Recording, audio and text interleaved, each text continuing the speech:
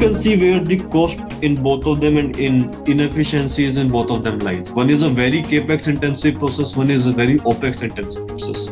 What we are introducing is called a third method, which we will be calling the Indian way.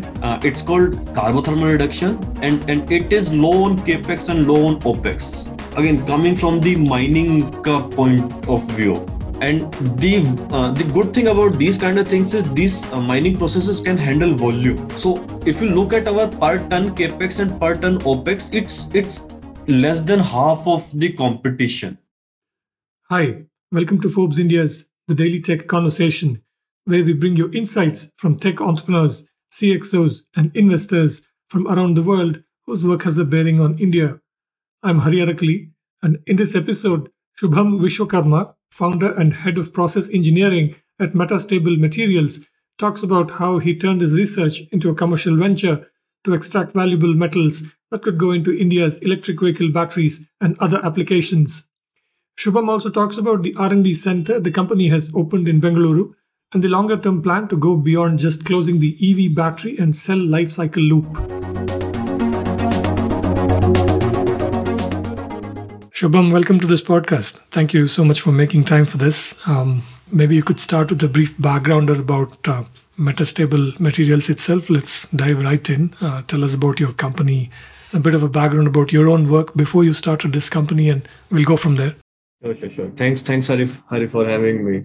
So Metastable as a company is pretty new. So we just incorporated last year in October and closed our funding round very near. So like this year only. We are basically working on lithium-ion battery recycling with the core idea of waste as ores. So we are working in the lithium-ion battery recycling industry with the principles of mining, introducing it to it. We are working on the core tech and the core processes behind lithium-ion battery recycling and trying to make them as sustainable and as efficient as possible. How did you guys get interested in things like chemical engineering and manufacturing and so on, and not maybe software or electronics? People like us tend to claim it has been all hard work and blood and sweat. It has been there, but I think for me personally, it has more of a luck and a happenstance kind of thing. So if I go back to the history of this particular thing we are doing, it started more or less in 2017. There's a professor who recently joined IIT Roorkee, Dr. Nikhil Dhawan, and I one day casually approached him that let's try to do something in the field of recycling. He was trying to establish a recycling lab at IIT Roorkee itself. So I was studying materials engineering over there at that time. Even pre-final year had some free time. So he just casually printed one of the processes of lithium-ion battery recycling, which is used by our competitor now, and just said, go find something better. That's how this whole thing started. And again, there were few accidents at the lab, few of the mishaps, few hundred experiments. But in the end, we had something. Didn't really knew what it meant. So I'll come to the actual way of why this tech is different in a later. But at that time, we didn't knew what we had at our head. So like any other process or process engineering or core engineering thing, we went to a few scientific conferences and published it. Okay. First, we went to a minerals processing conference and we won a few prizes over there. That's when me and my professor this is interesting. This might have some potential. Nice. After we won a prize over there, we published in one of the best scientific journals in the world, which is Journal of Sustainable Metallurgy. Okay. And again, that's where this whole thing snowballed. And I had a slight inclination that if I have any chance of industrializing this particular process, I need to gain some industrial experience. And over there, God intervened and I got a job at CK Builder Group in 1 year. CK Builder Group as a graduate engineer trainee. So I spent 1 year in their heat treatment plant in Jaipur and 2 years in their advanced materials lab. So again, we tend to claim it is all hard work, blood and sweat, but there was a decent amount of luck involved in this. Absolutely. Yeah. Give us a sort of a layman's understanding of, the main points that you all published in your paper. What were your findings? Well, essentially speaking, we discovered a new reaction, honestly. That's Okay. how it boiled down to, or a new methodology of that of a reaction. That's the core of it. Again, reactions are natural phenomenon. They do exist in nature, but they still need some designing as well. So that's what we publish in the end. I get that it would be fairly technical, but maybe you could try and give us sort of a simple understanding of what this reaction is about, what it yielded, and we could get into the significance of that to your present work at Metastable. So rather than going into the nitty gritties of the reaction, let me try to step back and discuss how the recycling is done and why. I mean, me being from a materials background is why that reaction is different. So that kind of reaction is very common in my field, but are new to the recycling. You will have a decently good idea. So recycling as an industry was more or less based around industry of waste management. So before you have the opportunity to recycle anything, you tend to encounter material as waste. Try to deal that material in the same fashion how you deal with the waste. If you get something at the end of it, it's just a happenstance. I belong to Department of Metallurgical and Materials Engineering. So we were coming it from the mining perspective. So rather than looking batteries as a waste, when we looked at them, and again, we had this kind of philosophy in mind. Let's say I dug this thing out of the ground and I want material out of it. In lithium ion batteries, I want lithium out of it. How would I go about getting it? Now that particular reaction is just a missing point in how do we achieve it. It's the same philosophy that we use in the iron extraction. So that particular thing we actually didn't design more, discover less. It already exists with other metals. Just tried it with the lithium ion batteries, and it just works quite fine actually. And the name of your company as well, Metastable Materials. Does it have a scientific and engineering significance? Yes. So metastable is a phase between stable and unstable. So we tend to joke around that the someone is sitting, he don't touch him, he's under metastable phase. So it's an analogy to what our sustainability situation is right now. It's a constant reminder for us. I mean, we are not stable, obviously speaking, but we are not unstable either, because at least something exists from the whole sustainability perspective. But we constantly need to work together to make it stable. That's where this whole metastable phrase comes in. Okay, tell us more about the company. You've recently told us about a new R&D center. I read your press release. So currently, what's the stage at which you are at your company, and what do you want to do in the coming months and quarters and so on? We designed our own processes, essentially speaking. So there exists no equipments to do them. Let me come up with an analogy. Even if you want to make any kind of cooking at home, you still need equipment to do those cooking. If you come up with a new recipe that doesn't have a standard set of equipments, you pretty much are out of options other than designing your own equipments. So that's where this whole R&D centers and comes into picture. So we need to mature our processes and have to design our own equipments, or at least plug the mining equipments and modify them by our needs. So that's where building a machine building center and design center becomes a need of the hour. So that's where this Bangalore facility is there. This is the place where we're gonna design, fabricate, and test our line essentially. Give us a couple of examples of the kind of equipment that you will need and the kind of modifications that you'll have to make to suit your processes. Again, it's fine. I mean, if it's a little technical, just sort of try your best to explain it to us in simple terms. Okay. So if I go about it, so this is essentially a 6-step process. So let me tell you a little bit about the process themselves, then I will come to the equipment and designing them. So this is how you go about mining. You have an ore that already exists in the nature and all of the contaminants along with it. Then you have logistics issues that comes with that particular ore. Second, then you process it. Out of it, you know what you want, which is mostly the industry standard commodities. So now you know what, if you go about lithium ion battery recycling in the same manner, and you know what you have, which is your old batteries which are mixed all of them and all sort of contaminants, and you know what you want, which is industry standard commodities. Now there are like 50 to 100 processes, out of which you have to just pick and choose, but all of them has to be tailored to your specific need and your specific input and output. So that's exactly what we are doing over here, sitting in Bangalore with our R&D center. So lithium ion batteries, if you look at a lithium ion battery, it's a jelly roll with the several layers of copper, aluminum, and metals inside. Anyone who has just opened up a lithium ion battery will see. So the first step became, how do you safely dispose and break the lithium ion batteries, so that the end consumer who is sending you the batteries doesn't have to do a deep water discharge or that kind of thing. So then there comes the first equipment that you need. Then there are subsequent processes that happens. All of them are decently standard, but still has to be customized and tailor made to your specific need. And again, they has to be tested, made the changes, and then tested again. So that's what we are currently doing and planning over here.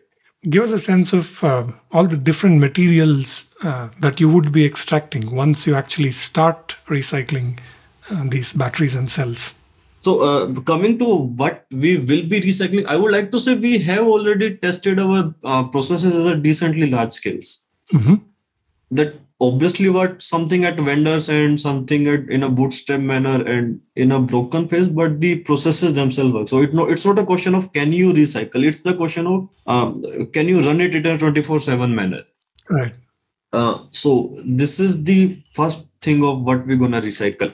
Now talking to actually what we're gonna extract, we have a priority list of elements that we want no matter what. We will find a way to get them at very high purity and very high yields, which is lithium, cobalt, nickel, and copper. So these four elements are our priority. And again, lithium is not stable in metallic form, so we extract it in carbonate form, and rest of the elements we extract in metallic form only. Other element we can extract to an extent, but some places we are struggling a little bit with purity, and some places we are not there in the economics. So other than those four, all of them technically we can extract, but finding a use case for them is something that we are working on. Let me just give you an example. So we are out of only a few companies who can extract electrolyte out of lithium ion batteries. Extracting electrolyte out of lithium ion battery is the toughest challenge. It's one of the hardest thing to recycle in lithium ion batteries. We can get it out of lithium ion batteries. We have produced several samples, but who will use it becomes a question. So now talking about the actual recycling of the elements. So how much we can recycle and how much is our extraction efficiency?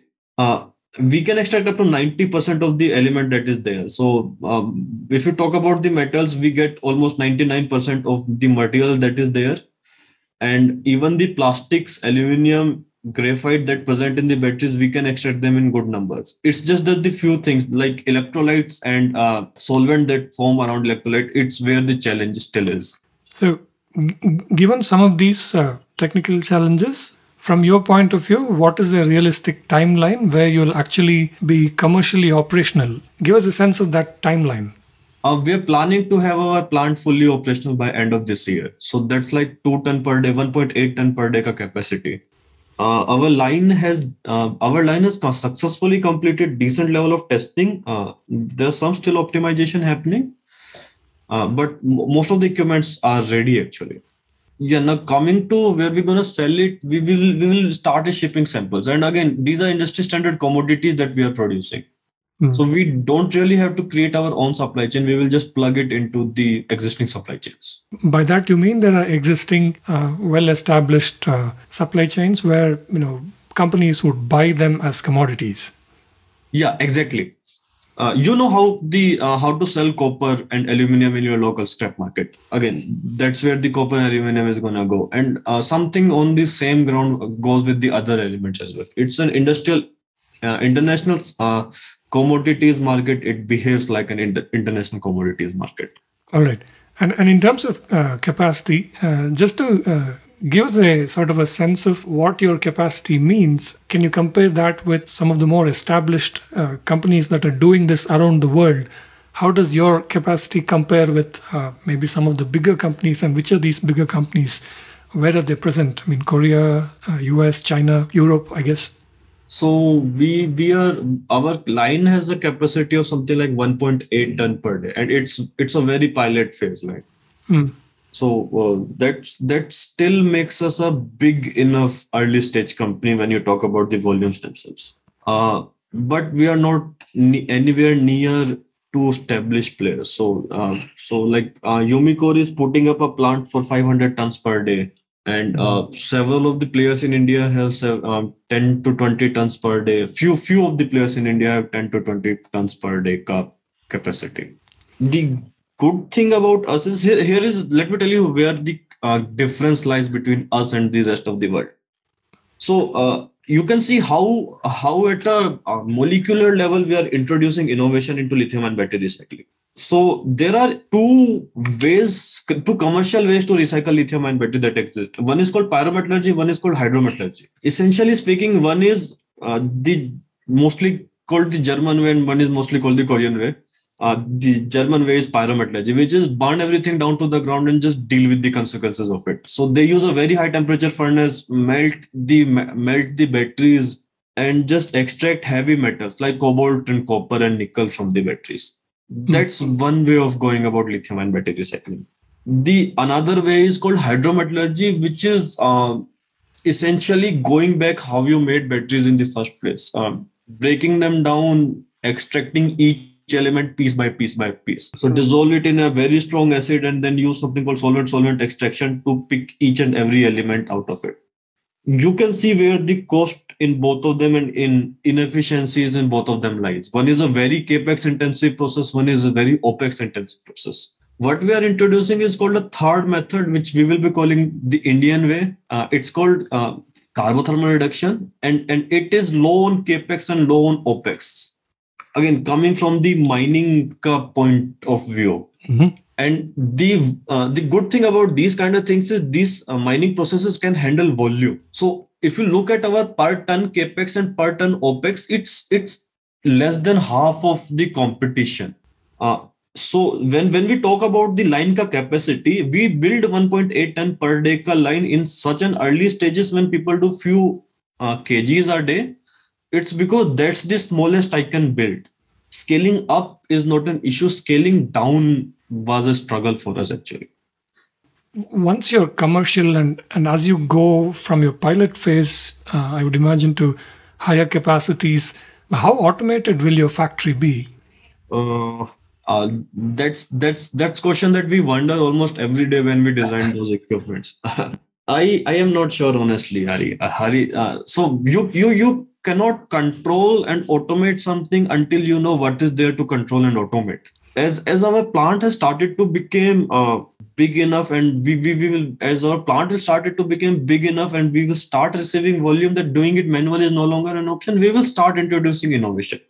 But I don't want to jump into automation and control systems before I know what is there to automate and control.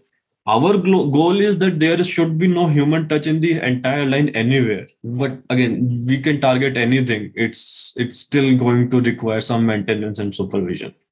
You said there are some other companies that are doing this in India already. Overall, give us a sense of what's the market opportunity for you, how much demand is there. Tell us about what's the market opportunity for a company like Metastable. So in Delhi is trading something like up to 100 tons a day now. This number has quadrupled in last 2.5 years. Wow. So 100 tons a day means quite large volume when you talk about annual basis. So like 30,000 tons a year. It's a decently large size market in India, even today, mostly from consumer electronics. And in a 6 months to year and a half, the EV volume will start pouring in as well. So that's where the capacity is subjected to skyrocket. And again, if you want to look at the actual numbers of the market size, I would like to direct you to Niti Aayog report that they published last month or last to last month. You will find better numbers than me over there, because these are in the end projections, and projections are subjected to assumptions. Again, just sort of a back of the envelope calculation, this 30,000 tons a year in terms of rupees or dollars, what does that translate into? It's subjected to be something like $300 million ka market in India in today's numbers.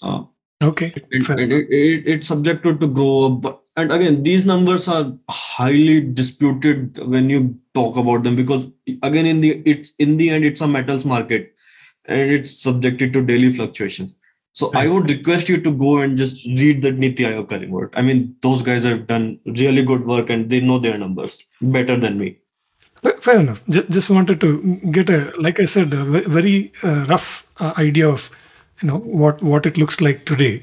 To your mind, what are your biggest challenges today? Uh, Today, it still is the operational challenges that we have in putting up the plant. And again, that's a very short-term challenge, but still that's the challenge that we are facing on day-to-day basis. These are standard set of issues that comes when you put up a plant. Our equipment's having some vibrational issues. Some of the processes are not being optimized. Some purity level issues, some regulatory issues, and again, these are operational issues that I have in mind. If you look about, if you these are daily struggles that we face as we're putting up a plant. What about money? I know that you guys have recently raised a pre-seed round, and you've not disclosed the amount, but you've got some Yes. very interesting investors, including Log9 and so on. So, how's the funding scene? Is that going to be a challenge as you become bigger?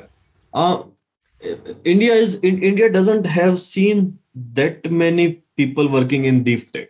It's quite rare actually. So people who understand the business are very keen on investing once we meet our targets and make progress enough. But it's not like it's not one of those standard Mm. startups that Bangalore sees. Mm. So funding is the process of funding is slower and tougher than usual, but it's still there. The opportunity for people and the people ready to invest is there. And as we go along, we gonna need money. And being a hardware and a deep tech company, it's a slower and a longer process for us than most of the companies out there. And today, how many people are you in your team? And are you able to find the kind of people that you need, I mean, the kind of experienced people that you need for your company? So this is one of those places where I look at the god and thank him again. So we are six people full time and one intern over here. So I handle mostly the process engineering, coming from a process engineering background.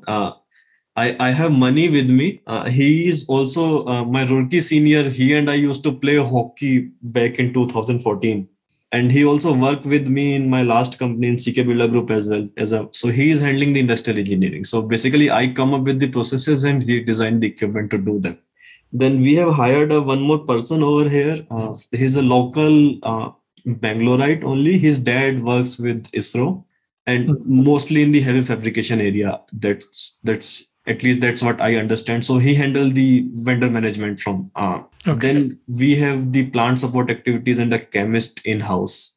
Then there is Saurav. Saurav is also my friend from Roorkee. He and I entered into Roorkee at the same time. He is handling the supply chain. He's building our supply chain. So one of the things that I was just curious about, and possibly you guys might have some interesting ideas about this. As you know, these days it's the whole climate change scene has become so much more urgent. All the experts and scientists agreeing that we are obviously not doing anywhere near enough overall. I mean, recycling itself, of course, definitely is a huge step forward in tackling this problem as far as batteries and the EV sector and electronics is concerned. As a factory, as a manufacturing company, I'm just wondering whether you guys have thought about making your own operations more carbon neutral as well. Uh, it's always there. So we knew that the CO2 neutrality is very important, and it's always there in the back of your mind. So when we are picking up the processes to choose, and there are equivalent processes, it's always at the back of our mind which processes have a history of being carbon neutral and which processes have a history of being dirty. So we are not making those active choices today, but that thing is always there in the mind. Let me give you an example for Mhm. this. So there is an equipment that we have which is called a furnace. that there are two ways you can heat up a furnace, which is you burn diesel in it, or gas fired furnace, or an electrically heated furnace. And when it came to choosing that particular furnace, we went ahead and with the electrically heated furnace, because at least we knew there's a chance, because we know that India becoming a powerhouse when it comes to renewable energy. On the other hand, a gas fired furnace is always remain a gas fired furnace. So we are not making that actively, we are not focusing that actively on it, but that decision is always there at the back of our heads. Okay, one more standard question as we begin to wrap up. Over the next 12 to 18 months, what might be your biggest priorities? Yield, purity, process cost, which is the bread and butter of anyone working in recycling. So yield, purity, and process cost. I think I understand the yield and the purity part. You want better yield for every kilogram of material that you process, and you definitely want more purity, and I guess you want to do it at lower costs as possible. Yes. Tell us about the process part. What is the priority in terms of process? Mm-hmm. So if I look at my process today, it's a chemical-free process. So we don't have any kind of consumables in our entire process other than water and electricity. That's one of the key things that is keeping our process cost in control. We do use some gases at some places for example, to keep the inert atmosphere, but the whole process is chemical-free. The recycling in the end is a business of process cost. So keeping your consumables in control and using as much as possible of low cost consumables to achieve as good as purity as possible is the target that we are having. So the more we can reduce the process cost of recycling, the more we can build the salvage value of the batteries. Yeah, looking at batteries, like making new batteries out of old batteries, it's not the way we should do. Or making the new Coca bottle from old Coca bottle is not the good idea. You extract the metals, throw them into native supply chain, and why do you care what they get made into? All right, wonderful. Really interesting conversation, Shubham, and definitely more power to you and to every deep tech startup out of India. Thank you so much again for making time for this, and definitely hope to keep the conversation going. Sure. That's it for this conversation. You can find all our podcasts at ForbesIndia.com and on your favorite podcast apps. I'm Hari Arakali. Thank you for listening.